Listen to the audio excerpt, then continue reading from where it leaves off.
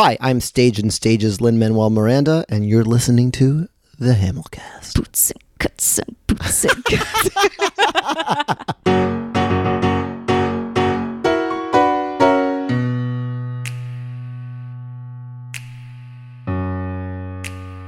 Hello, everybody. Welcome back to the Hamilcast. I'm Jillian. I am here today with Deon'te Goodman. Hi. Well, cheers, because we've been sipping on this. But Cheers. Cheers. Cheers. This is so good. It's a nice little rum punch. Yeah, it's so refreshing. Yeah. Yeah. That's what you said you liked. And that's what I like, too. Yeah. It's sweet, but like refreshing. And you still, and what I like about this one is that like you still get a hint of the bubbly. Oh, yeah. Yeah. I'm a big fan of all of those things. Daniel Breaker, who plays our Aaron Burr. Oh, yeah. No, I think I've heard of him. Yeah.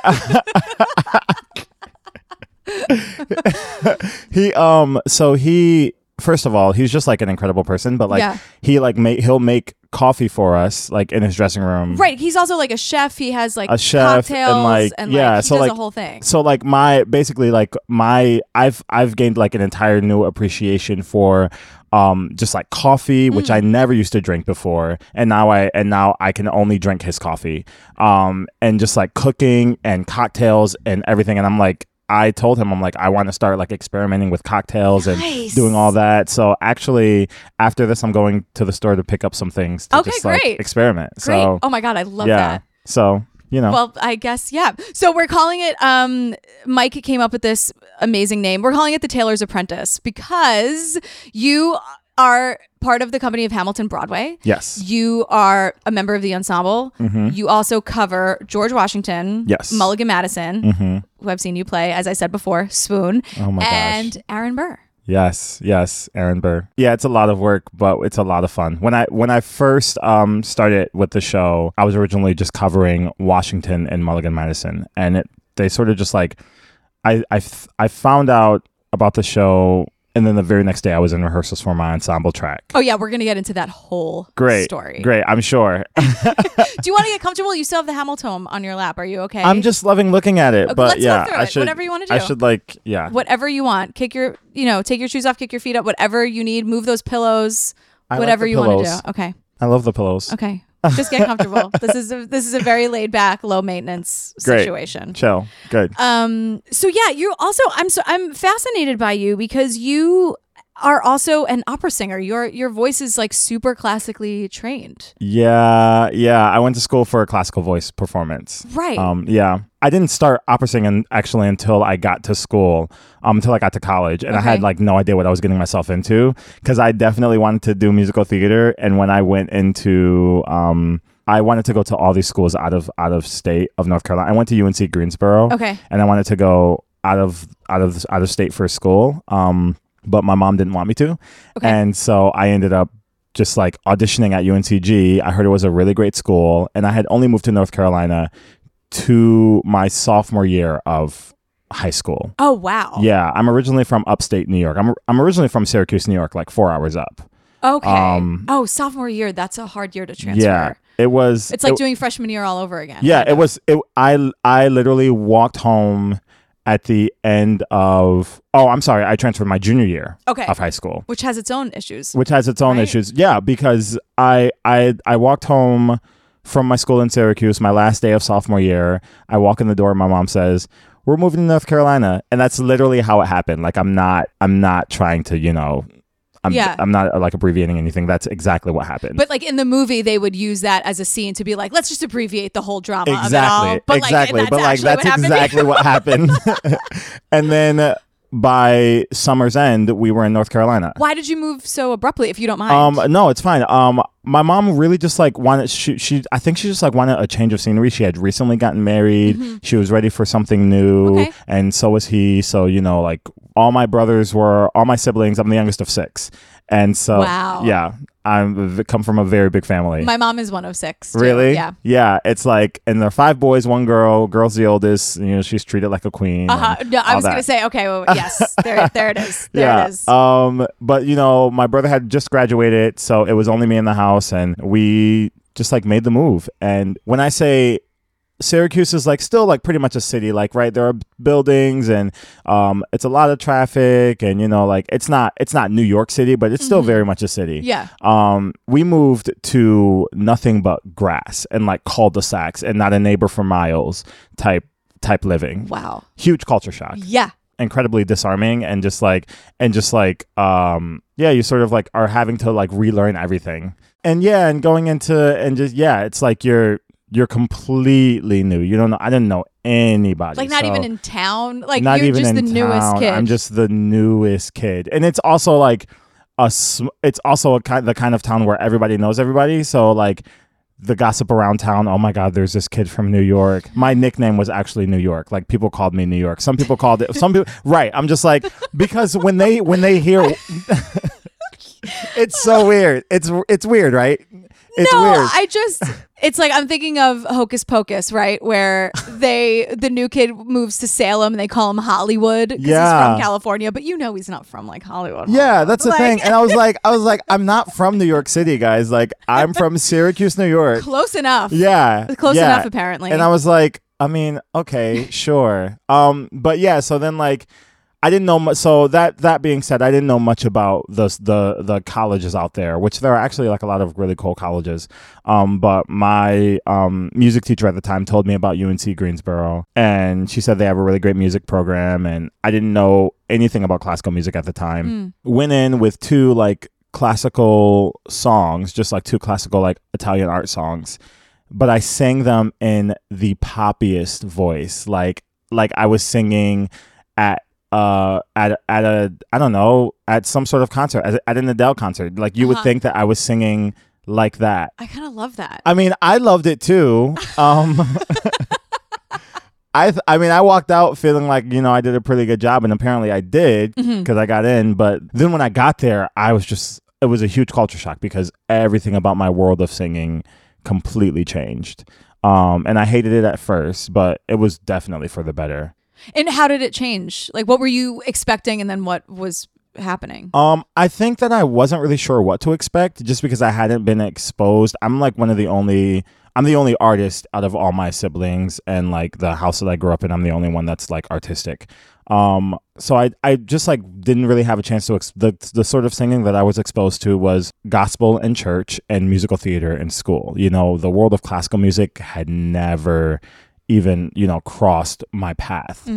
So I wasn't really sure what to expect, and what I received was just like a lot of knowledge about the voice and about music theory and about just like music history in general, which was really, really cool. And I also got to I like to feel like I like sort of like made a sort of imprint at the school as well, because I was always pushing for musical theater and for more things in that realm to be done. And my senior year, we had a grad student who was super into musical theater as well, and had worked at regional theaters and whatnot, and they began to start this musical theater program. And I was one of 12 audition students for like the first musical theater class at my school. So wow. And now it's like they're having their first year as a major. So it's just like really cool. Yeah. And now like it's so interesting and weird, because now that I'm on Broadway, like they just came out with this magazine and my face is on the cover of the magazine. It is so it's kind of insane. I'm getting texts and like Facebook posts from like people that I know and people that I don't know, being like, no, I'm sure your magazine just came in the mail, and I'm like, this is so Do you have strange. a copy of it? Not with me. I will this weekend. Okay, good. No, I didn't mean like Oh no! I mean like I like present it like. Can you? Yeah, I carry. It's actually. Right. I'd be like, no, don't roll it up. Don't roll it up. Put it in a frame. Yeah, no, I'm definitely gonna frame it. That is so congratulations. That's really thank you. amazing. Yeah, it's really, really cool, but it's also just weird because I like. I'm not accustomed to that sort of thing. So yeah, I don't know. But my classical training definitely like prepared me for like what I'm doing now and like, what I want to do in the future. So yeah. And what is that? What is ultimately I want to be a crossover musician in classical music and musical theater. So basically I want to be able to, my hope is to be able to, I don't know, do some opera theater, some sort of like, you know, like performing opera around the country or around the world, like, and then be able to go into like a musical the very next week. You know what I mean? And it's like, it's something that's not commonly done. When I was in school, I remember my teacher telling me a lot that didn't exist. Which wasn't true. I mean, and I would send her clips of people, you know, doing it like legit classical singers, like who are very well respected in their field, going to do like Les Mis and, you know, writing country albums and, you know, doing all this other stuff. And I would send her those articles and send her their websites. I wrote papers on it. Nice. But yeah, so that's my hope. You know. Yeah. That is so cool. I keep thinking about my grandfather, my dad's dad, who is not with us anymore, but he was from Italy, and he just loved opera and classical music and musical theater. So on PBS, there's something called the Classical Arts Showcase, Classic Arts Showcase, and he like whenever the cable company would like update their thing, like he would call my dad and be like, just tell me what channel the Classic Arts Showcase was. And he's hard of hearing, so he just had these like his little chair in front of his TV and his big gigantic headphones so that he could listen and watch every opera. Like every gift my dad gave him was like, we're going to the opera. Like he just, oh my God, he loved Porgy and Bess. He loved Summertime. Like he was just like, so what you're saying is kind of like, there's such a and I'm sure I'm biased because it's, you know, my grandfather, and he's Italian. Right. He also loves soccer. I mean, he's Italian. he would put his little espresso cups in the toaster oven because he wanted it to be as hot as possible. Like he was like, I love it, super Italian, you guys. And yeah, so I'm just thinking like, I know there is this really cool audience for everything that you're saying, because the Classic Arts Showcase, like that would just go from a musical to opera to classical, and that's what he would watch all day every day. Yeah, absolutely. And people, like, that's a thing, you know? Yeah, I mean, like, I feel like especially in the classical world, like the world of classical music and musical theater are treated like they cannot coexist, and that's just not. It's just not true. A lot of I think, and I guess this is just like me like stepping on my soapbox a bit. I feel like the classical. It's no secret that classical music is like becoming is a dying art form, but I think it's because it chooses to not evolve in the ways that it should. Like, I mean, I think that what keeps musical theater alive, and you know, and is that it chooses to be innovative. And they're always looking for something new, you know, new artists, they're always looking to push boundaries. And I think that classical music is starting to get the idea, and get a hint of that, but it could be moving a little faster, I think. Yeah. You know. Do you play any instruments? I play guitar. Okay. I like dabble with piano, but mostly guitar. Okay. Yeah. It's so funny. I always say this. The listeners are like, oh my God, here she goes again. But whoever is just recently in my ears is just always sort of at the forefront of, you know, whoever I'm editing. And Kyle Scatliff was just over. And at the end of his third episode, we were talking about how much he loves metal, and he was talking about why. And he was just like, I don't really know why, but he connected it to classical music, which that connection between metal and classical has been a thing for a long time, and not just to like tell the angry parents like, no, it's basically classical. Like there are a lot of connections there. Right. And just like, you know, Kyle Scatliff was talking about all of these like metal bands and being like, well, yeah, you know, like Vivaldi's Winter, like it's basically that.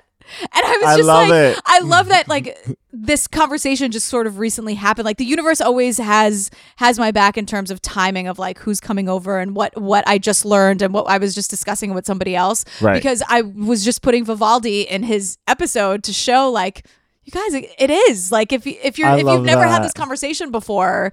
Yeah, like it can be, you know, music is like so many genres are connected to other ones. Right. You know? Absolutely.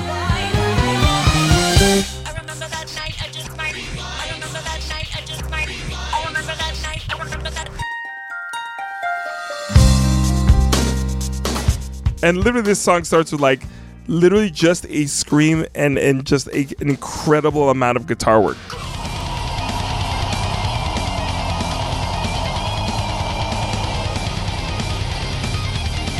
And as soon as it happened, I said, let's go to Best Buy. And I went and bought the CD like immediately. Yeah. Like I I kind of, and I, you know, if you someone were to ask me why I liked metal, it's complicated. It's a really complicated answer. So it's just, for me, somehow it's an extension of classical music, because sometimes you'll see a lot of metal bands will end up doing albums with classical people because of the intricacies of the guitar work and like things of that nature. There are a lot of like interludes, you know, like some a guitar solo will turn into something that sounds kind of classically. Yeah, you know, there's a lot of things that can relate it to that depending on the band. Like Metallica, of course, did a whole album where they played with an orchestra live. So like things like that. So like for me, it was the closest I got to like hearing like Vivaldi, but like now, like, you know, like, so like Winter, you have Winter by Vivaldi. It's like it's just like that kind of, if you played that on the guitar, it would make sense to you.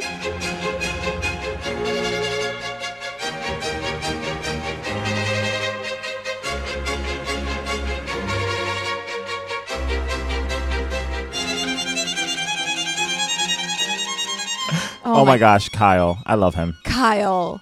Isn't he the greatest? He's so cool, and he's super funny. And he's just like so very, funny. he's very personable. I remember just like when I was like working regionally and just like watching videos of him, and just like that's what's like most cool about being able to be, you know, a part of this Hamilton world, is that I'm seeing and meeting and like just like building a rapport with all these people that I used to watch, like Daniel Breaker. I used to watch him as Donkey, right? On that, you know what I mean? Like yeah. James Monroe, he and I like laugh at some sort of joke that one tells the other every day. Yeah. At the show, you know what I mean? Like Yeah. it's kind of insane. It's It helps that everyone's really nice and fun. Yeah.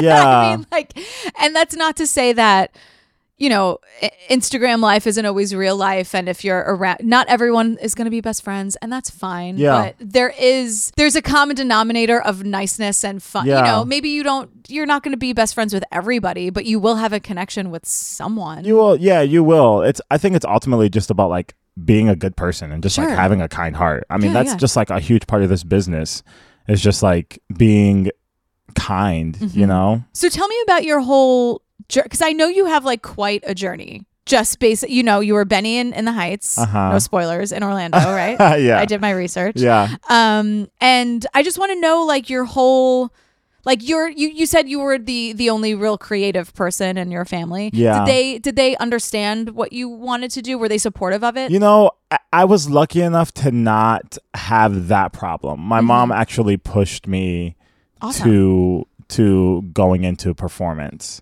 I think that they didn't quite understand what it was. They don't quite understand the world, but they have always been like very supportive. Yeah. Which I definitely appreciate. Yeah. So my start into like musical theater, like my first show was in like 6th grade, and I did The Music Man. Nice. And I was Harold Hill. I didn't know anything about musical theater. But I had a teacher who told me that I should audition for it, and she was running it, and I said, okay. And I think that moment is like the moment that like definitely changed my life. I had two teachers in particular in grade school who would help me through. My mom, I mean, I grew up, my mom didn't get married until my freshman year of high school. So throughout my entire like life before that, she was a single parent with 6 kids, My gosh. you know, working and like And trying also superhero and just superhero. badass Yeah, and queen absolutely. and- yeah. Absolutely. Yeah. And so, you know, everyone needs help. And luckily, you know, I had these 2 teachers who are incredible. Like they would drive me to and from rehearsals. Sometimes if I was having a rough day in school, I was picked on a lot in school, and I would get like I used to get like very angry with it and just like very frustrated because, you know, I was the youngest at home. I was the youngest of 6, so, you know, I was picked on at home as well. Yeah. So it was like, you know, I would get very angry and frustrated, and would sometimes act out a bit in class. Yeah. And my teachers, instead, they know I had these close relationships with my music teacher, so instead of sending me to the principal or something, they would just send me to their class, which God. was something that teachers can be the goddamn best. Teachers, like good teachers, yeah. like teachers who do things like that. Like, Yeah. I love teachers so much. I mean, absolute game changers. Yeah. Absolute game changers. I've had bad teachers. Yeah. And I've had excellent teachers. I've heard amazing stories about incredible teachers. Yeah. I just love teachers. It's so except necessary. the bad ones. except the bad ones. Except the bad ones who like call you stupid for not being who good expect at the math worst. or, Who expect the worst, Yeah. They saw something in me that I didn't, quite see yet. Yeah. And, like they were definitely they were super crucial in just like my development. Yeah. But like these two teachers drove me everywhere. I'm going to say that. Can I say it? Tracy Health? Of course, please do. Yes, Tracy Health and Sarah Gentili. Tracy and Sarah, life-changing people. They truly are. Yeah. When I was like auditioning for colleges, I would get on the phone with Tracy and I sang my audition song to her through the phone, just to make sure that it was okay. They are phenomenal people. That's incredible. But so they're the ones who got me started in musical theater. Once like Facebook was a thing, and then once I was like able to get a Facebook, and we were able to keep in contact.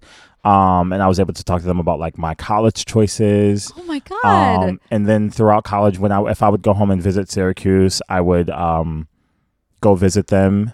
And we would like have lunch or something like that. They're like real actual mentors. They're like real actual mentors. They've come to see me in my ensemble track as Washington, as Burr. Tracy's dying to see me as Mulligan. Tracy, let me say, it's very good and it's very fun.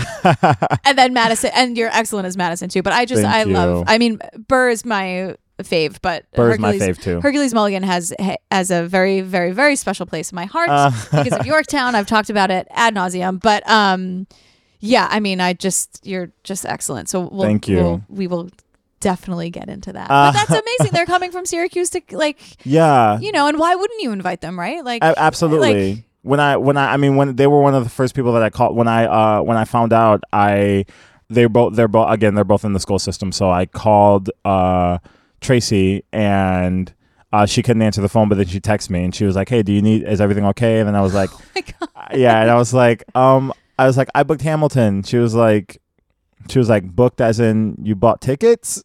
And I was like, no, I was cast in Hamilton on Broadway. So she wasn't involved in this audition process. No, okay. Yeah, I don't think I didn't tell many people about it because I get terrifying. nervous. Yeah, it's terrifying. Yeah. But she told me that she's probably gonna hate me saying this on here, but she told me that she like ran around her classroom screaming and cursing. That's and amazing. Yeah, just fuck yes. Yes, Deon'te. absolutely. Yeah. Like, I mean, she's known you for years. I mean, that's of course. I don't think she would hate it. I'm not trying to assign you anything, Tracy, but I just feel I don't think she would hate it. It's but just this, like she put in the work with you, so to speak. Like she was driving you to auditions and stuff, and now you're making your Broadway debut. Like, they have run definitely around that classroom and curse as much as you want. Yeah, they have definitely treated me like their son. That's absolutely. Oh my God, that's so beautiful. So then I went on to college, and I stopped doing classical music I sort of like stepped away from musical theater for a while just because I really wanted to hone my skills as a classical singer. And then my senior year, I really started to miss musical theater, and I had a teacher. And my plan, I knew that at that point that I wanted to be a crossover musician. Okay. And my plan was to go to grad school for an acting program. And I remember it was the day before my first day of senior year. I had another mentor. I don't know. I've always been lucky enough to like find these mentors. But Tracy, Sarah, and Justin Cowan, who is this current mentor, have like always been a constant. But I remember the day before my first day of senior year, he said to me, he was like, "If you want to do musical theater, you're not gonna go to grad school. Like just not many people go to grad school to be a performer in musical theater. Like yes, you can go to grad school to like continue training and things like that, but like just go out and try it and do it. Yeah, just get out there.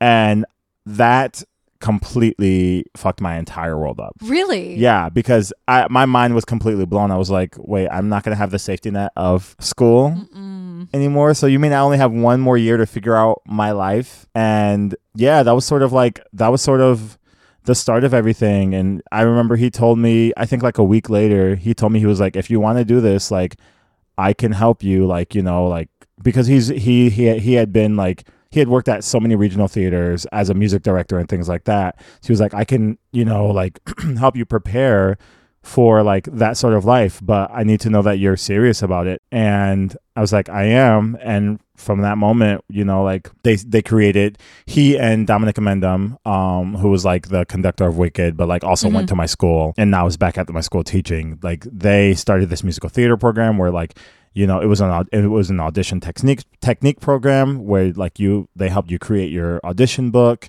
And it was so crucial for like just like my personal development. Right. And then, you know, like that was basically my entire senior year was doing that.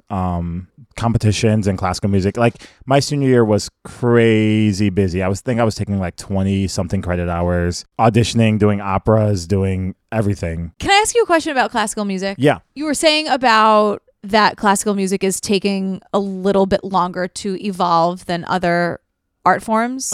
I'm just wondering if maybe people listening at home are thinking, well, isn't classical music like classical music? Like, can you make new classical music at this point? Absolutely. Can you tell me what you mean by that? Because that's like amazing and fascinating to me. Yeah. So I think when I'm talking about classical music evolving, I'm talking about the deconstruction of, honestly, like not the system on which it was built, because I think that I think the foundation is important.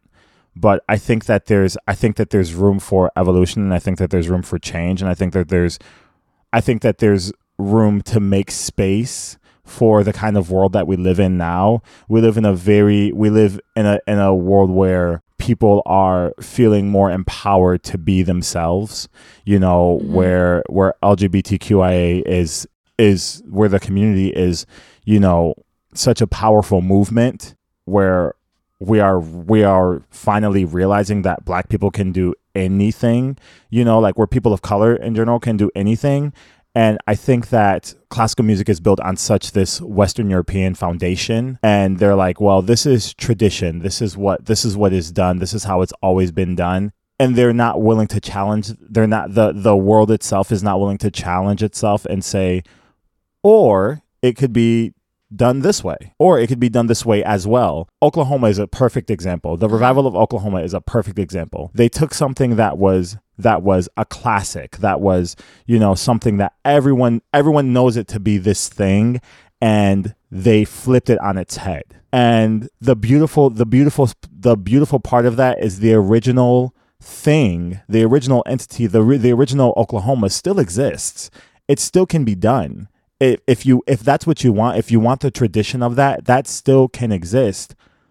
But now you have this new thing that is also beautiful, right, in different ways, you know, and still in some ways holds the tradition of what was, you know, like the foundation never changes. So I think that in classical music, people are so used to honoring the way that the composers saw their piece, and aren't willing to challenge that and say, well, what if we put a trans person in this role? Or what if we put, you know, like what if we destroyed the heteronormative social construct and just like fucked everyone's mind up and just changed this completely? You know what I mean? Like, yes, you can create new classical music. That is something that is done. But I'm talking about in the sense of like, just like changing the way that we view classical music in general. Yeah. You know?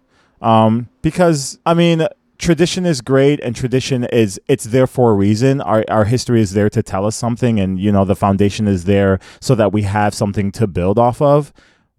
But it can also be boring and overdone, and you know, like the world that we live in is yearning for something new. And I think that they would open themselves up to a much wider to a wider audience if they were to just allow their minds to be challenged a bit. Yeah. And also, if you're offended by it, good. Oklahoma's problematic. Yeah, Oklahoma's problematic. It's problematic. We have to say it. It's problematic, and also art in general is not meant to. I mean, some art is there to make you feel good, but also some art is there to challenge you. Whether or not you're offended, that doesn't take away from the art form itself. That doesn't take away from the piece itself. Hopefully, you leave there starting a conversation. I think that the world of theater, the world of classical music, everything, just like it's really just like time to open our minds. You know what I mean? Like it's time to challenge yourself. It's time to expect the same thing from yourselves that you do from your audience. That's my soapbox. That's my 2 cents. No, well, I want more than your 2 cents, because I think you do a lot of roles and performances that are like important to this conversation. Yeah. Like you were doing Bayard, a new musical. Yeah. You did that at 54 Below, right? Yeah. Can you, and we'll get to the Hamilton story, but I think this is a perfect segue into, you choose roles that lead to conversations and important ones that need to be had. So if you can tell the listeners about so this.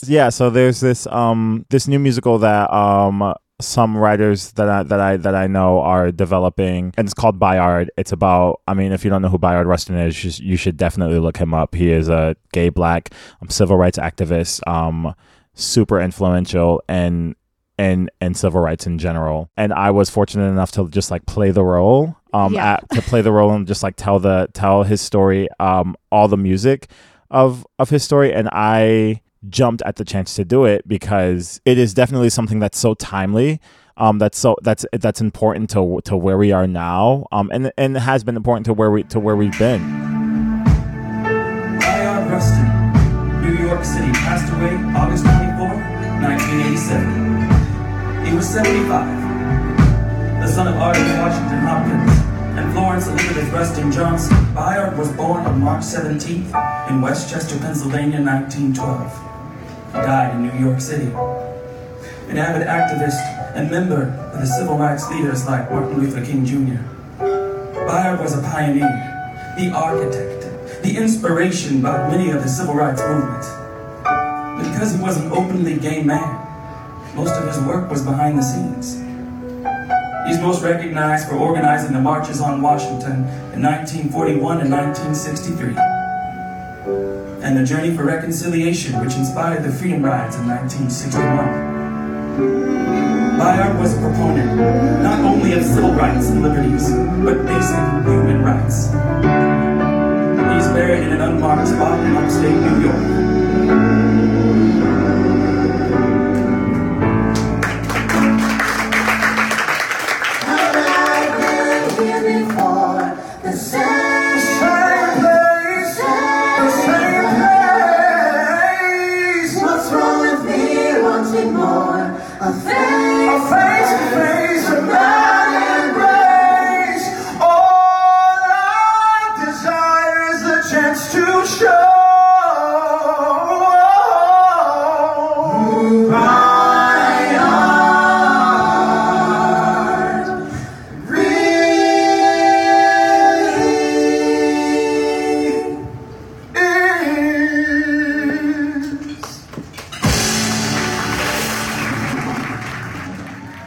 The thing that I learned from the role is that we're not necessarily fighting a different fight than people in the 60s were, and even and prior to that. Our tools have changed, and with the power of the internet and everything, like our mediums have changed, but we're still fighting the same fight, and I venture to say that the urgency there needs to be a sense of urgency now that was back then, but I still do think that we're fighting the same fight that our ancestors have been. Yeah, and it's one of those things where like this is a person who has been not really talked about, but played a pivotal role, and he was openly gay, and we should be talking about that more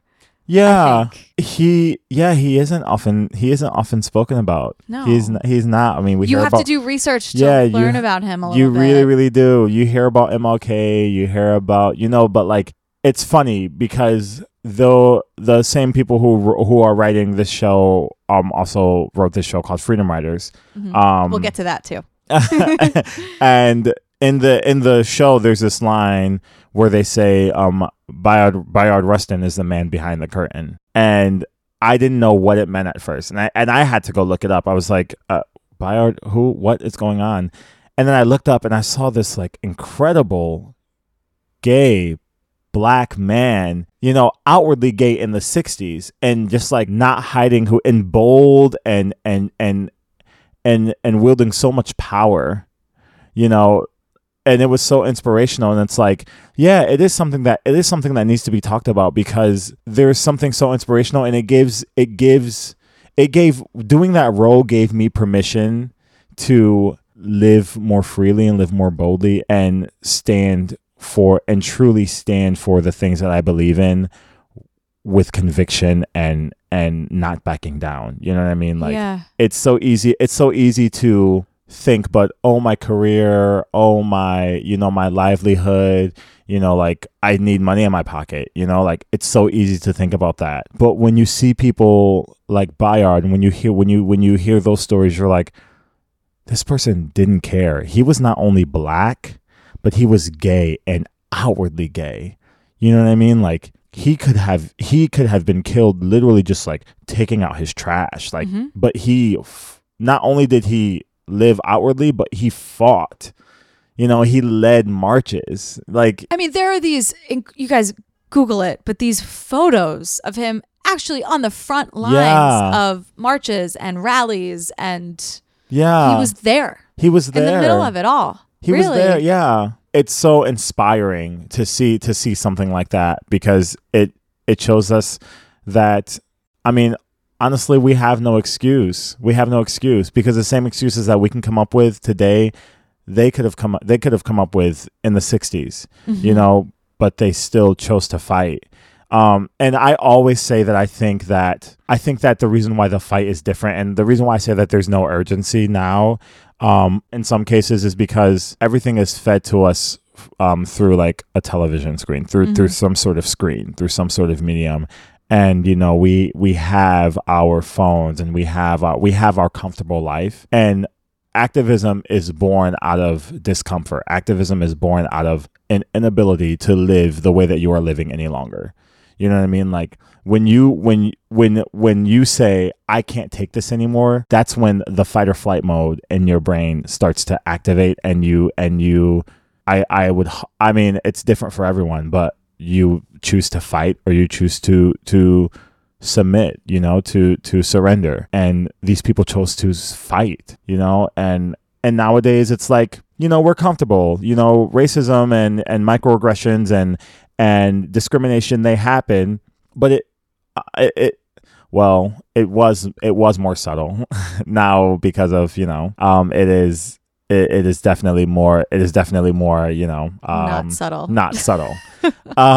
But when those things are subtle, and you can still like, go to work, clock in, clock out, come back home, and watch TV and drink your wine and eat your dinner, like there's less of a need there is still a need, but there's less of a want to fight for change. Like, it's not going to happen today.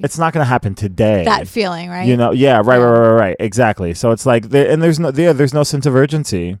There's no sense of urgency with it. So that's, I don't know. So like, what can be done? And I'm asking as someone who, here as like a white cis person, like what do I do here? The first thing that I can say is to continue to seek knowledge and to listen. I think that me as a gay black man and you as a white woman, like, where our plights are different. But I think that one thing that I think is important is to think about your own plight and think about what you want people to do for you, and then just like actively try to do that for other people. You know what I mean? And because we're all in some way or another experiencing some sort of not all, but a lot of the world, like we're experiencing some sort of discrimination in some way. And I think that it's important, and we don't do this enough. We don't stop and listen. We don't learn how to be an ally.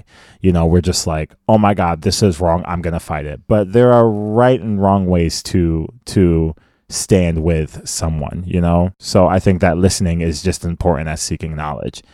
In my experience, anytime I've had a conversation with a white person or a straight person about the problems and the issues in the LGBTQIA community or the Black community, the first thing I hear is like, well, I don't see that. That can't be. There's no racism around, like, like I don't experience that in my life. Like, but well, of course you don't. Of course you don't. I'm sorry. I just. Yeah. It's first of all, it's no, you don't, because you are not dealing with like you are not me. You are not Black. You are not part of the LGBTQIA community. Of course you don't experience that. And you may not see it in your neighborhood, but that doesn't mean that it doesn't exist. Yeah. And no, those things can both be true, that you don't experience it and it also still happens. Yeah. Yeah. We wouldn't be having this conversation if it didn't exist. Right. It baffles me, but that happens more often than not. You know what I mean? So I think that like a lot of times our as human beings, our instinct is to challenge and to say no, rather than think, yeah, well, okay, I guess I haven't personally seen it, but I believe you. You know what I mean? I believe you. Yeah, what a world. Can you imagine? Yeah. Really what happened. Like, I feel like everyone's just being mansplained to all the time. Yeah. Yeah. It's like yeah. It's pretty, and it's also like I can't say that I don't get it, because it's exhausting to have to think about all the injustices and that happen in the world every day. It's exhausting to think about, the discrimination that happens in the world every single day.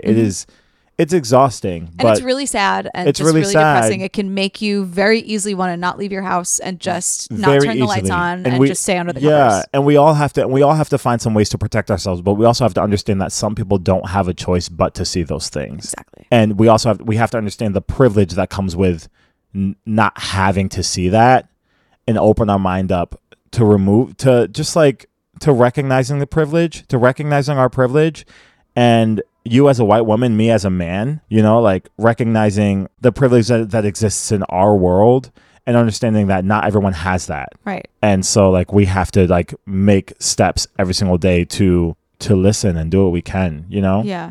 Like there are two ways to say I've never experienced that. One is I've never experienced that, and one is I've never experienced that. Yeah. Yeah. Exactly. It's the same thing. Yeah.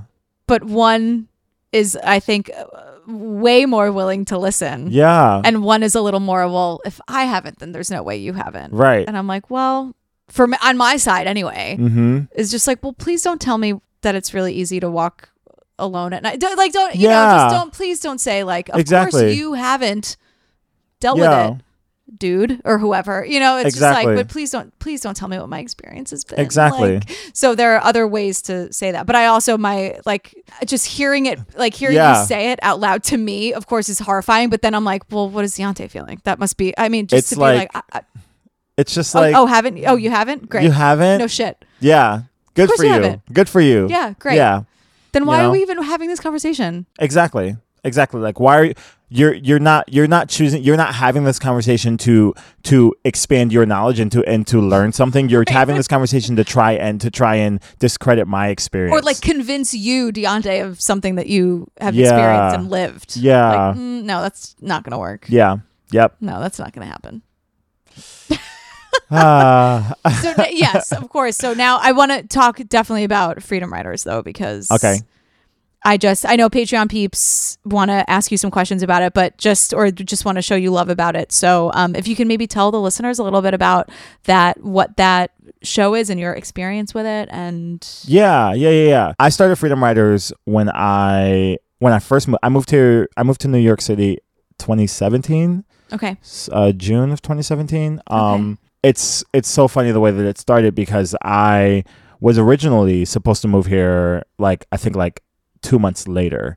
And I had this contract, and then the theater that I was going to have the contract at, that I was going to do the show, I was going to do Shrek, the theater went bankrupt. Just the show got canceled, everything, and I had to move here, which is so unfortunate, but I had to move here sooner than I would have. Mm-hmm. And I remember calling a friend being like, I don't know what I'm going to do because I had these plans with this money that I was going to save. And, they said to me, they were like, well, look for what's next. Look for something. Right. New York Musical Theater. The next thing. Yeah, New York Musical Festival is happening in the summer. See what's happening there that you can audition for. I looked it up and I saw that Freedom Riders was happening, and I had seen, they did a reading of it in 2016 at New York NYMF, which is New York Musical Festival. It turns out that the director on it, I had worked with him when I was doing a Prince of Egypt. I did a Prince of Egypt reading, I think a year or two prior to that. So I reached out to him. He said that, he would reach out to the writers for me. And then I moved here. And I think a week after moving here, I had to submit a tape to Actors Access through it. The thing about self-tapes. The thing about self-tapes. Ellipsis. Is that they're great. Every casting director listening, but also they're miserable. Yeah, they are. Yeah, exactly what you said. So I ended up calling some friends about it because one thing that my classical program didn't give me were acting classes. So so you can sing your face off. Yep. So but I was just flying by the seat of my pants with all the acting stuff. And I ended up calling some friends. We got a tape together, submitted it. 3 weeks later, got cast in the show, was getting my equity card. It was okay, off and running. Whoa. Yeah, it was pretty insane. And then the process started, and I kind of just the story itself, I kind of just fell in love with. Freedom Riders, if you don't know, is about this group of civil activists, civil rights activists who, they were riding the buses in an act of protest to fight discrimination on buses. And it originated from this group called SNCC, which was older Freedom Riders, or CORE, with SNCC and CORE, which consists of people like John Lewis, Diane Nash. Mm-hmm. Yeah, just these group of friends who were all college students, young. Right. And kids. I mean, there were kids in Vietnam, there were kids in the civil rights movement, there were kids back in the the 60s, the kids were doing a lot of the heavy lifting. Kids were doing a lot of the heavy lifting. were. Yeah, because the older people were just we're tired. We're tired. They were tired, which I get. I totally understand it. But that's basically what the story is. And it's the story itself is John Lewis and Diane Nash are the prominent characters in the story, and they are the ones who are leading the marches and leading the bus rides. And my role in the show was Bernard Lafayette, and he was very crucial in he wrote a lot of the music that the Freedom Riders would sing, music of encouragement and things like that. So he was very crucial in that. What was so cool about that process was that we got to speak on the phone with Diane Nash. No. Yeah, we met John Lewis. What? Yeah, it was so... Oh, that is unbelievable. Yeah. I mean, those are the kind of moments that you'll remember, you know what I mean? I personally got to speak with Bernard Lafayette. I called him from my cell phone. And he has your phone number now? Yeah, yeah, and we just talked. And it was just it was such an incredible experience. What are you asking this person who you're going to be playing? What is that conversation even like? Well, first of all, it's you being terrified. Well, yeah, no, it's very hot and sweaty. Yeah, right, exactly. So first of all. And then it's just so what? I mean, Yeah, like, are you? Because he's such a like an important person. Right? Yeah, and you're like, So you don't want to like waste his time, and you're like, but you're also like, as the actor, you're like, do I listen to his cadence? Do I listen to how he speaks, or do I just listen to the words? Like, I mean, that must be you're juggling a lot of things listening to him. I would think maybe not to assign you things, but I think maybe absolutely no. There's a lot going on. You're trying so hard to stop cool. your mind, to be cool, and just like stop your mind from thinking, oh my God, I'm talking to Bernard Lafayette. I'm talking to, oh my God. And like actually like listen to what he's saying and like listen to his experience. So yeah, like you ask him questions about like his experience during the Freedom Rides and like their like what it was like to sit in jail and, you know, to have your bus like be attacked by the white people in the South, and like, you know, like all these questions of like, did you think that you were gonna make it out alive? You know what I mean? Like you could have died. Everyone had their different experiences. Yeah. It was super eye opening, and it's basically like what it brings me back to what I said earlier about, you know, these people did not have a choice. Like they didn't have a choice but to fight. Like they were talking about the fact that like the daily comforts that we take in all the time, you know, just about like going to the movies. They couldn't do that without receiving some sort of ridicule, you know? That sort of living. And that was their life. That's what they experienced like from the day that they were born, you know? Yeah. So I mean, being able to ask them, you know, like their experience on the Freedom Rides and ask them, you know, like how they survived that sort of thing. The overall moment of just like talking to them, like that was only 2 years ago. I can't remember everything that they said. Right. I can't remember, you know, like the stories, but I remember what their voices sounded like, and I remember like how it made me feel, and I remember where I was, you know what I mean? Like, and that in itself is just like one of the biggest rewards that I've ever had, you know? Like, yeah. It was It's like it's a collaboration really, because you're working with them to tell their story. Yeah. And like, what a beautiful experience that. Yeah, that I was very blessed to be able to have that. Yeah. Not everyone in the world has that. So, yeah, you know. Don't pay your fine. Yeah, we're never gonna pay. Come down to the river. Come down to the river. Come down to the river and find rest.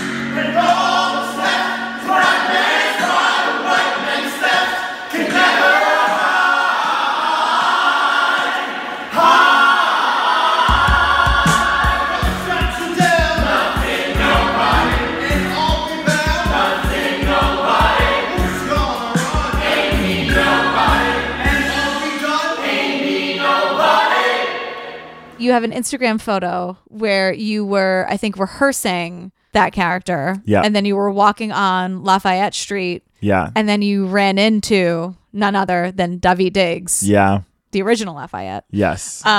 Please tell me that story. And if you give your permission, may I post the photo and Yeah. post that? Okay. Oh, absolutely.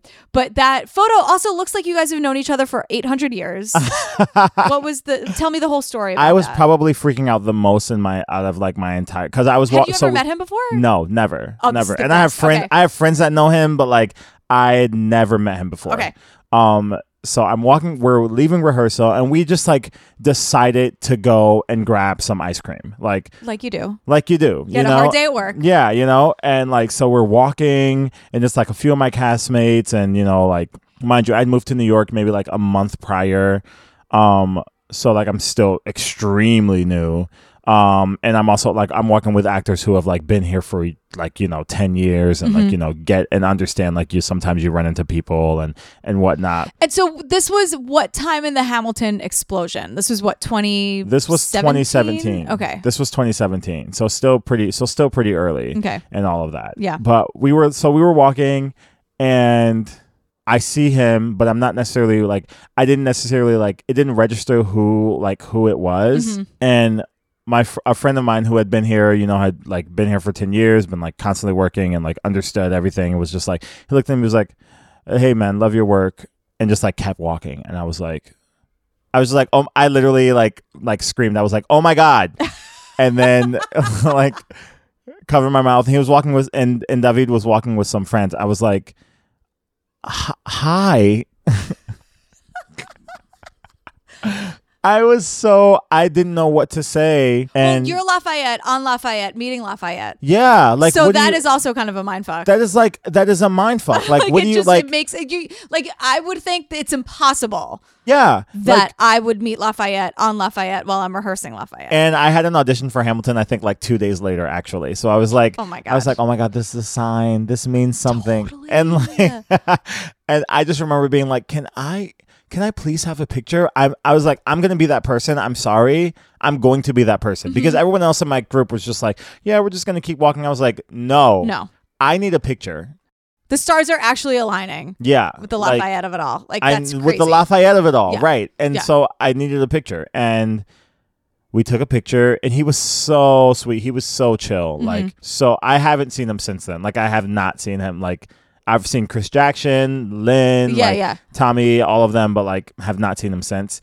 And it was just like, I remember just like continuing walking, and I was like, oh my, I text a bunch of my friends, obviously. With the like, pic. Yeah, with the pic, being like, I just met David Diggs. You don't understand like what's going on in my head right now. Yeah. Because I was like, I mean, I loved him in the show. Like, he is phenomenal. Just a phenomenal person. So just a human, like a kind like, human. Yeah.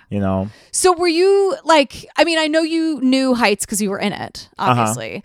But like, what is your Hamilton experience? Like, were you listening to the album? Did you just hear about it? Like, what is your like Hamilton history before the audition process? So I was doing this internship in California, and some of my castmates, I was going through a breakup at the time, and one of my castmates showed me Burn. Like, just played it for you? Yeah, it was just like, you have to listen to this song. Oh my God. And my heart like began to like, I just felt it ripping out of my chest. And I was like, what is this? I have to listen to this album. I saved every letter you wrote me. From the moment I read them, I knew you were mine. You said you were mine. I thought you were mine. Do you know what Angelica said when we saw your first letter arrive? She said, be careful with that one, love. He will do what it takes to survive. You and your words flooded my senses. Your sentences left me defenseless. You built me palaces out of paragraphs. You built cathedrals. I'm rereading the letters you wrote me. I'm searching and scanning for answers in every line, for some kind of sign. And when you were mine, the world seemed to burn.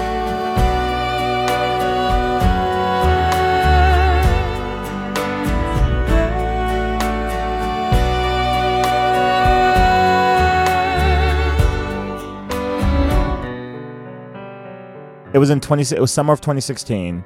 So the album was, fall of 2016.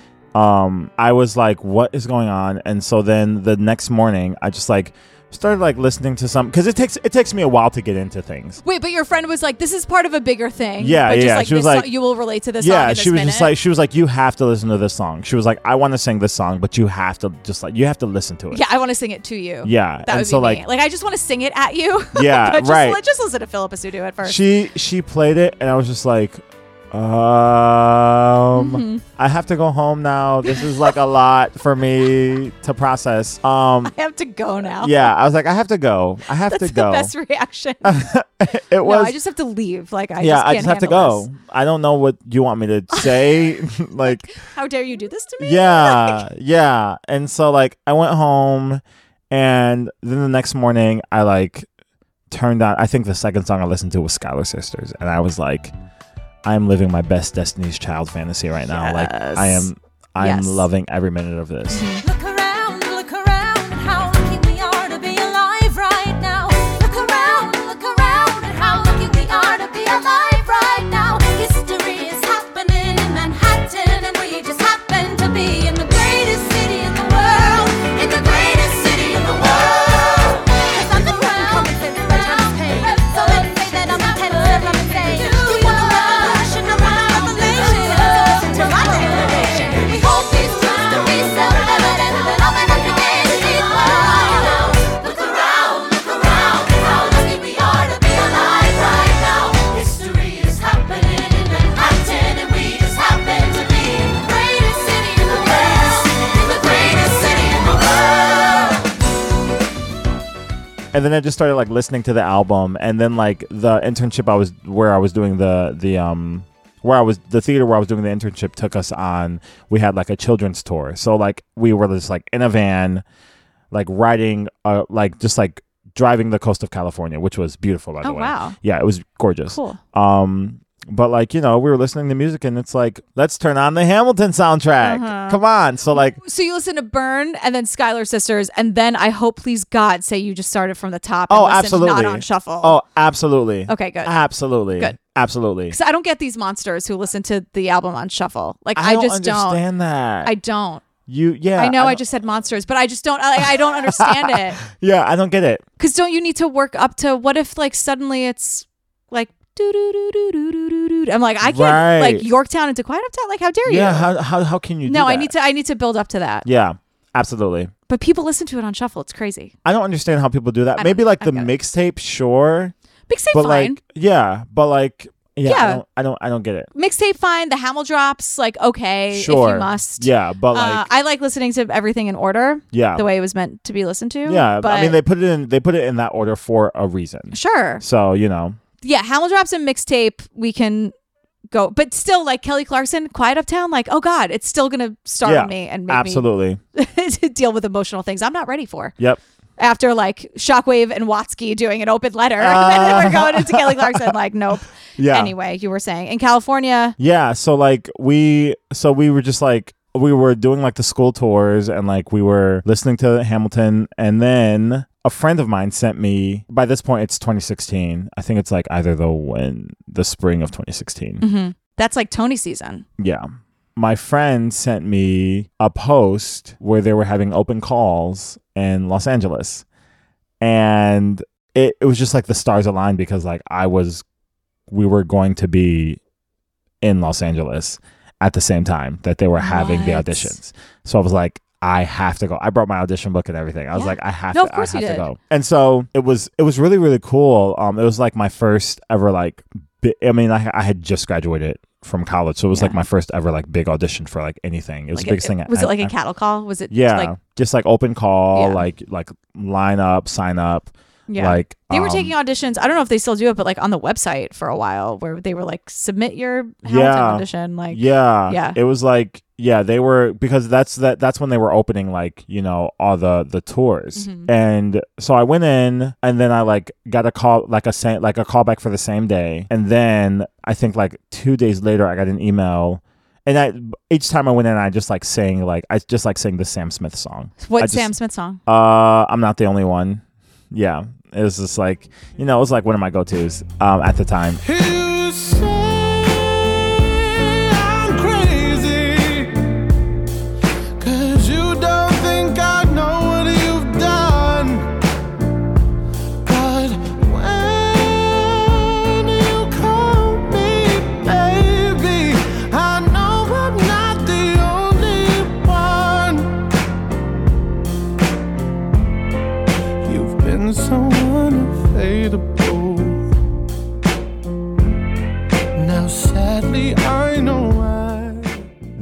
like 2 days later, I get an email asking me to submit a video audition. Self-tape. Here we go. Yeah, again. self-tape, right. And I was like, I just remember literally screaming and dropping to the floor. Yeah, of course. And this time it was for like the general mail audition. It was like that packet. That packet. Bum, bum, bum. Yep. I The sang. packet. It was like I was like, "Dear Theodosia, Washington on your side." Mm-hmm. And at this point, like I had heard all the music, but I didn't know, like I had never seen the show. Right. And so like I submitted that, didn't hear anything, and I was like, okay, obviously my like, I was devastated because I didn't hear anything, but also like, like being recently like a recent college grad, like I was also so excited that like I got a call back for like the biggest show, happening. And you were also working. Yeah, and I was also working. So it was just like, like I was just super grateful. And then I started like working regionally. And then when I finally moved to New York, I started going in. There were like EPAs. And I just like, I'm going to go in. Mm-hmm. Did you have your equity card at this point? I was EMC the first time I went in for an EPA. Mm-hmm. I was already in Freedom Writers, so I knew that I was getting my equity card. I just had to go to the equity building and like sign all the paperwork for it. Yeah, but that doesn't matter when you show up for the audition. If you're non-ec, then if you're non-ec, then yep. Yeah. Can you explain to the listeners what an EMC is? So EMC is we know what equity is. So EMC is like equity is like the Actors Union for Broadway. Yeah. In case you're just now listening, if you're a new listener, and hi, welcome. Hi, we have fun here. But if you're here just for Deon'te, then equity, the equity card. The equity card, it's like equity. It's Actors Union. EMC is like a stepping stone towards the Actors Union. Mm-hmm. Like once you like, there are different ways to join equity Actors Equity. You can go straight to a Broadway show or like a production contract and join that way, or you can like work regionally and gain equity points. Mm-hmm. And once you gain your first equity point, you are officially EMC, which is Equity Membership Candidate. Right. And they recently changed it. It used to be that you had to gain 50 points, and each work week at an equity theater equals up to 1 point. Okay. So like most regional contracts last 7 weeks. So at the end of each show, you have about 7 or 8 equity points. Yeah, you'd have to get a lot of gigs, non-equity things. And so like when you go to these ECCs or whatever, mm-hmm. these equity chorus calls or even like EPAs, which is equity principal auditions, mm-hmm. when you would go, and if you were non-equity, you would show up, and sometimes, I mean, you still do, I'm sure, is write like a non-ec list. Yeah. And then everyone gets there at 6 o'clock in the morning, and there's usually someone who's decided that they are now manning the non-ec list. And then everyone, can you tell I have experience with this, Deon'te? And so then someone, you sign it, and then there's this whole thing like where it's like, are they taking the non-ec list? Because then that would be like, either you have to start lining up again, or they accept whoever the queen bee decided that they were going to be and have the non-ec list. Yep. Yeah. Right? I couldn't have said it better myself. I tried to block it out as best I could. But yeah, and then they would say like, they would break for lunch. Oh, we're going to type, which means that they would take your headshot and then just basically look at you and say if they liked you or not. They would type you out, or you would be typed in. Mm-hmm. Or sometimes they would say, yes, we're definitely taking non-ec after lunch, or they would say non-ec, you're dismissed until lunch, and then come back. So basically everyone who had an equity card would be seen first. Yep. And then the non-ecs would just hang out and see if they were going to be chosen. Yep. And then they would say like, we're taking up to number 1 through 10 on the non-ec list, and that's it. Everybody goodbye. Yeah. Yep. And that would sometimes be at like 4 o'clock in the afternoon. That would sometimes be at 4 o'clock in the afternoon. So you would be there from 8 a.m. to 4 p.m. 4 a.m. sometimes to be the first on non-ec list. To be the first, And then you'd wait around all day. All day to possibly not be seen. Or possibly be typed in. Yay. But like, oh my gosh. Yeah. And a lot of the times, like, they are doing these auditions because the union says that they have to do it. Yeah, they're not actually ever looking for anyone. Yeah. Like that's what's like the most frustrating about it sometimes. But then at the same time, like, then really, like, of all the people who've sat on this couch, sometimes people are like, yeah, but then they really do take your headshot and resume. Yeah. Like, maybe they're not casting at the time.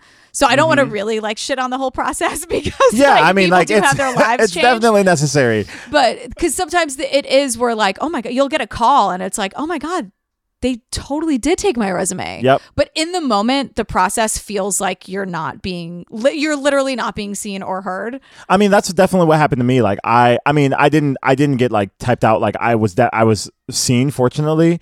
But I just like went in and again sang I'm Not the Only One, Sam Smith, and like, didn't expect anything from it because I knew at that point that like it was probably just like a mandatory thing. But then I got called in, and I got called in for Burr, and like, which is like my favorite role. And so like I had like a callback for Burr, and it was maybe like 2 weeks later. Wow. 2 weeks later. Sorry. But nightly. My life gets better every letter that you write me. So I'll never be in it. I mean, now we have to sing the entire score, but you know. I mean, we will do that. I wasn't gonna have it on when you walked in because I thought you'd be sick of it. Oh God, no. I literally this morning I like went to YouTube and like randomly just like started looking up like the videos of Lynn and David and them being at the White House and like doing like oh my God. And I was watching it and I'm like, why it's my day off. Why am I watching this? But like, I love it because it's like, wow, I cannot believe Lynn had short hair. Like, I cannot believe like where it started and like where it is now. Like at the White House, the very first, the like with Alex first on the piano. Yeah. And I'm like, wow. The lyrics are different back then. Yeah. I'm like, oh wow, that's not there anymore. I heard the story of why that was changed. Like, oh my God. Like, yeah. Yeah. Oh, it's kind of insane. Totally do Hamilton karaoke before you leave. Yes. We have Mike here too. It'll be great. Okay, so you get the call. So I get the call. And I go in for Burr, and it was knowing now. If I knew then what I know now, I would not have made the choices that I did. Great. What were the choices you made? I mean, I just like I think that I was like singing "Wait for It," and I was just like sort of like all over the place, like movement wise and things like that, because I hadn't seen it. Yeah. And for those of you who may have not seen the show yet, it's Wait for It. It's a very like I don't want to give away too much for the show, but it's like this show is very special in the sense that everything is so subtle and you don't need a lot because the writers did such a great job of I mean, it's literally just like it is a super solid show to where like you could literally just like walk in and just like do everything that's written, like exactly what is written, and have a phenomenal show. Like so much of it is on the page. So much of it is just like on the page. But the thing that I love about Burr, and it's again in the writing and in the choreo too, like with Wait for It, like the movement is happening around Burr. Like people are showing up with chairs to sit and be whoever he is in his life. And I mention this often, and I can't wait for Andy Blanks to come over whenever that may be. We've been in touch for quite some time. Oh my God, he's a very busy person. The nuggets of knowledge that he has about the show are life changing, and they keep coming up. Like you know, every move should be telling part of the story. So I've heard, but I love the idea that like there are a lot of times where Burr has his back to the audience, and like back in the day, like old, like acting classes would be like, you never turn your back to the audience. Yeah. But Burr says like important, air quotes, important-ish things, especially in Wait for It, with his back to the audience, because he's watching all of the people who have arrived on stage, whether they're in his mind or they're really there or whatever. But he says really important lines with his back to the stage, and he's our narrator. And it works. It's amazing though, right? It's definitely just like one of those songs where it's like, I mean, it's also the song where you get the most, you learn so much about Burr in that moment. You know what I mean? Like you learn so much about his story, about like why he is the way that he is. And even the line of like, I'm not standing still, I'm lying in wait. Like it's like, so, and I guess I should have just like taken it from, because I was like doing a lot of like walking around in like frustration in that like in that audition. I didn't mean it to say like I wasn't offended in any way. No, because I would do the same thing too. I would be like, I'm in lying in wait. I would probably overact with my arms. I'd probably have a lot of clenched just like fists. a lot of overacting, and I was just like, I totally get it. Absolutely. And I mean, it's one of those shows where it's like they're all so human They are all so human. Because they are. And 'Cause they're they fucking are. flawed. Jefferson Yeah. sucks. Yeah. I'll say it every episode. Yeah. Yeah. Jefferson sucked. Jefferson sucked. He did. Yeah. I really love the purple suit. I Yep. really love the songs, but Jefferson sucked. Jefferson sucked. Washington owned slaves. That sucked. Yeah. Absolutely. They are all so flawed. Yeah. Hamilton is a dick. Hamilton is a dick. Yeah. He's a dick. I mean, like, yeah. and it's what's so crazy about this show, and I think what Lynn does a good what Lynn and Alex and they all do a good job of in this show is like, even knowing that Hamilton cheated on Eliza with Mariah, you still don't hate him. You still don't like hate him. You're like, oh, like he's, well, I'll speak for me. Like, you know, like before I like really thought about it, I was just like, you don't like see him as like a bad guy. But then you have to like really unpack the entire show to be like, oh, Hamilton is like not the best person. Like, because I mean, we can go back to this all day, but like in Men, ambition and that kind of thing is like seen as like, you know, as like, well, yeah, of course, like, you know, he's a man. You know what I mean? Like, we can just like go back to that. I mean, Angelica says it in the Schuyler Sisters. So Yeah. men say that I'm intense or I'm insane. She's not insane. Yeah, she's not insane. I've been reading Common Sense by Thomas Paine. So men say that I'm intense or I'm insane. You want a revolution, I want a revelation. So listen to my declaration. We hold these truths to be self-evident, that all men are created equal. And when I meet Thomas Jefferson, I'ma compel him to include women in the sequel. Work! She says that in song 5. Yep. Come on. Yeah, they do a really great job. It's just a solid show. I'm in awe of this show. But I forgot what we were talking about. Wait, no, we have to get to when you booked it, because now we have to go back to when you texted your one of your mentors, like how you booked it. So then you're there for Burr, and you're kind of, I don't want to say you're moving around a lot in the callback. I'm moving around a lot, I'm moving around a lot in the callback. Which totally makes sense to me, honestly. Yeah, it was a lot, and then like I didn't hear anything for a while, which, you know, I kind of understood. And it's also the nature of the business. It's also the nature of the business, and so I think that was 2017. So the next time I like really seriously started going in for it was when they began to open the Puerto Rico cast. Oh wow. Yeah. And so like I was going in for, originally it was Burr, and then it turned into Burr Washington. Like I went in for Burr, and then it turned into Burr Washington. Then it like turned into Burr Washington Mulligan, and just like to understudy those roles. And I went in for Patrick Vassell and Matt Gallagher. Yeah, love them. They're so sweet. Yeah, Matt, you're welcome on the show anytime. Hey Matt. And then I remember the last time I went in around that for that round of auditions was like they had just given me Mulligan.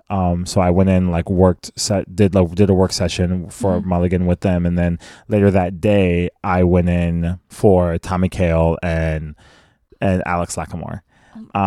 Yeah, I remember they had me do all the Burr stuff, some of it twice. They had me do all the Mulligan Madison stuff, some of it twice. Then I did the Washington stuff, and I ended with, and they had me end with one last time. And we all know that one last time is like, especially for Washington, it's like his 11 o'clock number. Like he has like all this high, like singing, like, and so I had to do all that hard rapping and all that hard singing before, and then end with one last time.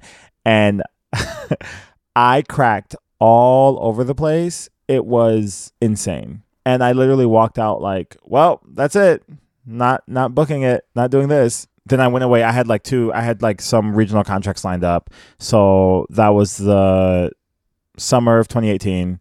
Went to do a show in Jersey. And then funny enough, while I was at that show in Jersey, I got offered a production contract for a show in Australia.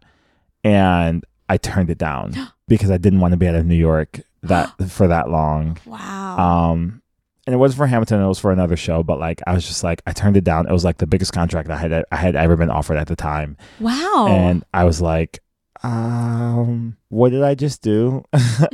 because you know, like when you get to that sort of, especially as an actor, and like, you know, those opportunities don't come, like, especially like when you're young, like they don't come like very often when you're young. And like, so to have that and to receive that, for it to be my first one, I really wanted to take it. And, you know, like it was a lot of money, like it would have helped me like save. And it was just like, it was a production contract that would have looked great on my resume. But it was either, if I had done that, I wouldn't have been able to do In the Heights. And did you know that at the time? I knew that I was going to do In the Heights at the time. And ultimately it came down to the fact that like the production contract that I was offered, it was for an ensemble track. And ultimately, like, I know that it's ultimately about like knowing like what you're right for, like in your career, like what your type is. And I'm not an ensemble type. I'm a mover. I'm not a dancer. And so like, that's not going to be the type of roles that people are going to see me as. And, you know, like having the principal, role on my resume would look better. And it would also like mean that I wouldn't be out of New York City for 6 months. Yeah. So I went to do In the Heights, came back in 2018. Was In the Heights great? In the Heights was so great. In the Heights was so much fun. Benny on the Dispatch. I'm meeting up with a lot of the New York people tomorrow. Fun. Just to like hang out. Cool. Yeah. So like the people that I did In the Heights with, like we still have group text You're such a threads fam. and like, oh, it's such a and you know, I've heard that about In the Heights. Like once you do that show, your cast becomes a family. Oh, I love that. But it's really true. It's really, really true. I learned so much. It changed so much about me. I've always felt much more grounded after that show, and just like after that group of people. Oh, that's amazing. What a cool thing. Yeah, it was just great. Yeah. It was just great. Yeah. So I came back in October, and walking down the street one day, getting an email from my agents for an immediate replacement for Chicago, the Chicago production of Hamilton. And I was like, all right, here we go. It's starting back up. And so I go in and everything's good. It's for like Mulligan, Burr, Washington, something like that. Okay. So exactly what you're doing now on Broadway, just the cover in Chicago. Yeah, exactly. It's weird. It's like I got called in, and then 2 weeks later I got another a callback for that work session and whatnot. And then I didn't hear anything for a while. Christmas passed. New Year's passed, and then I went into my agent's office, and we were like re-signing contracts, and they told me that like they were just trying to figure out where they wanted to place me, or like they didn't know like where the Hamilton people were. Yeah, the Hamilton people, like they didn't know where I could fit. Yeah. So then it was like mid-January, I get another email saying, "Hey, they just want to see you. They just want to see you move one more time. They want to send you in for Stephanie one more time." And I said, "Okay, Stephanie Clemens." What does that mean? I want to see you move one more time. It was literally just like me in a room with Stephanie Clemens. We were doing like the choreography for the Young Scrappy and for my shot. For my shot. The my shot. Yeah. I'm just like My Country. I'm young, scrappy, and hungry. Like all when that. When you guys are around and Yeah. Okay. Yeah. And it was really, really cool. First of all, it was great too because I hadn't met her before. She was the only person. Awesome. She's so awesome. She was the only person on the entire like creative like team that I hadn't met yet. Oh, cool. So I was like really excited to meet her. I love her. And so like we worked, and I didn't feel like I didn't feel like it was my best.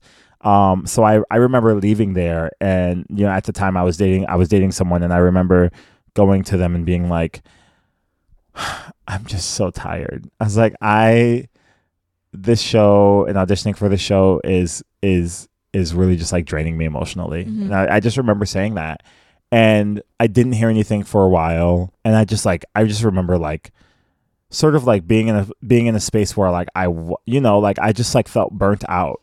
And so one day, January 29th, my agents called me. They were like, "Hey, what are you doing?" And I was like, "I'm cleaning." What's up? And they were like, "Are you going to be in Midtown at any point today?" And I was like, "No." I mean, when I go to work, because at the time I normally had, as a survival job, I had been doing wedding singing.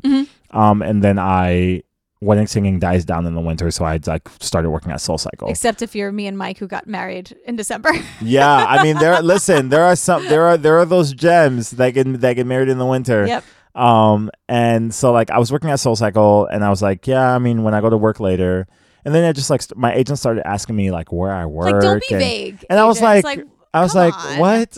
So then he put me on my agent put me on hold. In my mind, I'm like, is there an audition that I'm like supposed like that? Right? I am I being missed? fired right now? What's going on? Yeah. So then he comes back on the phone. He was like, okay, well, I'm calling because we have an offer for you. And I was like, I just remember I remember I was like, so is it Hamilton? And he was like, yes. And I was like, all right, well, I guess I'm going to Chicago. And he was like, no, you're going to Broadway. And I was doing dishes. I was like, okay. I just remember I was like, now I'm going to Broadway like now, like, right now, like what? And he was like, yeah, like, you know, like, do you want to talk about some details? I said, no, I have to call you back. I gotta go. And I hung up the phone and just like started like calling people. Texted Tracy. That's what, bringing it around and like. Yeah, it texted Tracy and like just like started calling a bunch of people and like telling them. I called my mom and I was like, Mom, I'm going to Broadway. And she was like, are you sure? And I was like, yeah, no, I think so. I didn't sign anything, but I think. And so, but all of that to say, like, I started to think about when I was offered the production contract in the summer and I would have been gone for 6 months. And the 6 months would have ended the moment, around the time that I got that I received the call to go to Hamilton on Broadway. So I would not have been here to audition for any of that. You made the right choice. You know, so it's like everything happens for a reason. Yep. And then so that call happened January 29th. January 30th, I was in audition. I was in rehearsals. Those are the exact same dates in 2016 that I started this podcast. Really? Oh my gosh. The end of January in 2016. That's insane. Crazy, right? Yeah, that's insane. That's sort of crazy. Yeah. Look at us. Right? Bonding.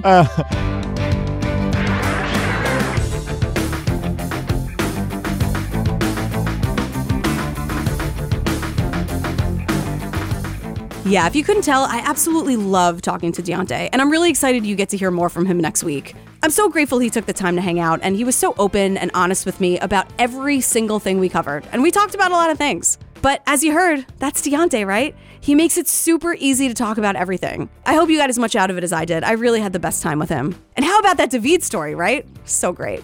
Okay, so I'm really psyched for next week because Deon'te takes us on a super deep dive into Hercules Mulligan, James Madison, Aaron Burr, and even a little T-Jeff. We really get back to basics and just go in on Hamilton and why we love this show so damn much. I really did have a great time, and I had a blast working on all the fun music edits. So yeah, until then, thank you as always for listening. I appreciate you very much. I'll talk to you next week. I love you. I'm G.Pen.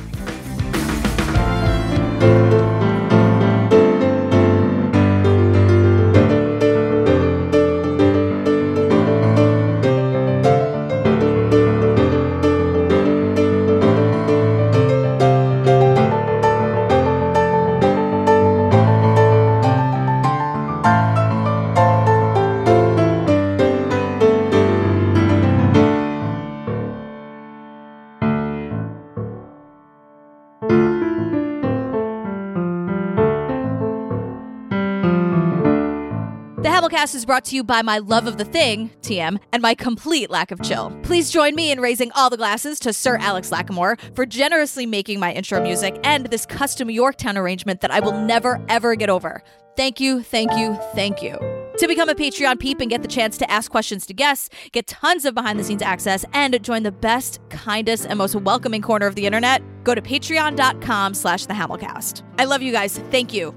#Team No Chill. I'm at The Hamilcast on all social media, and you can listen wherever you get your podcasts. The Residuals is my web series with my husband, Mike, you know Mike, and can be found at theresiduals.tv. True Crime Obsessed is my true crime comedy podcast with my podcast soulmate and Broadway royalty, Patrick Hines of Theater People and Broadway Backstory fame. Thank you again so much for listening. It means the world to me. To the revolution!